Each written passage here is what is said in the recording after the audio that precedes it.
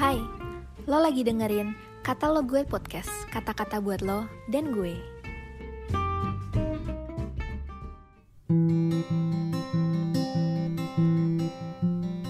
Selamat pagi teman-teman, hari ini adalah hari Kamis 21 Agustus 2021. Renungan kali ini diambil dari 2 Timotius 2 ayat 1-4 yang bertemakan percayakan kepada orang yang dapat dipercaya. 2 Timotius 2 ayat 1-4. Sebab itu, hai anakku, jadilah kuat oleh kasih karunia dalam Kristus Yesus. Apa yang telah engkau dengar daripadaku di depan banyak saksi, percayakanlah itu kepada orang-orang yang dapat dipercayai, yang juga cakap mengajar orang lain. Ikutlah menderita sebagai seorang prajurit yang baik dari Kristus Yesus. Seorang prajurit yang sedang berjuang tidak memusingkan dirinya dengan soal-soal penghidupannya, supaya dengan demikian ia berkenan kepada komandannya.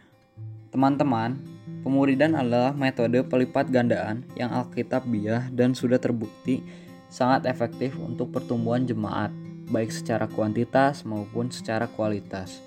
Yesus memberikan teladan dengan memberikan diri dimuridkan dan kemudian memuridkan. Kemudian Tuhan Yesus memberikan amanat agung menjadikan semua bangsa murid Tuhan. Semua murid Tuhan seharusnya melaksanakan amanat agung dan memuridkan orang lain.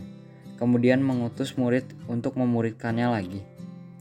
Teman-teman, potensi rohani yang kita miliki, baik itu pengajar maupun karunia-karunia rohani, seharusnya diwariskan kepada orang-orang yang kita percayai, murid rohani kita. Ketika kita gagal mewariskan potensi rohani kita, maka kita kehilangan ribuan atau ratusan ribu jiwa di belakang orang yang seharusnya menerima warisan rohani tersebut. Teman-teman, setiap murid seharusnya adalah mereka yang cakap mengajar, artinya punya kemampuan mewariskan kembali potensi rohani yang telah dia terima.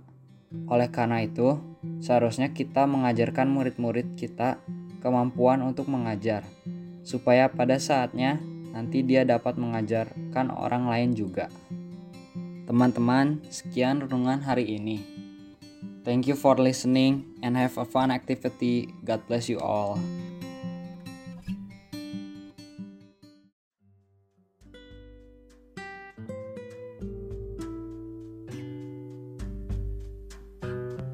Makasih udah dengerin podcast ini. Jangan lupa follow dan juga share ke teman lainnya.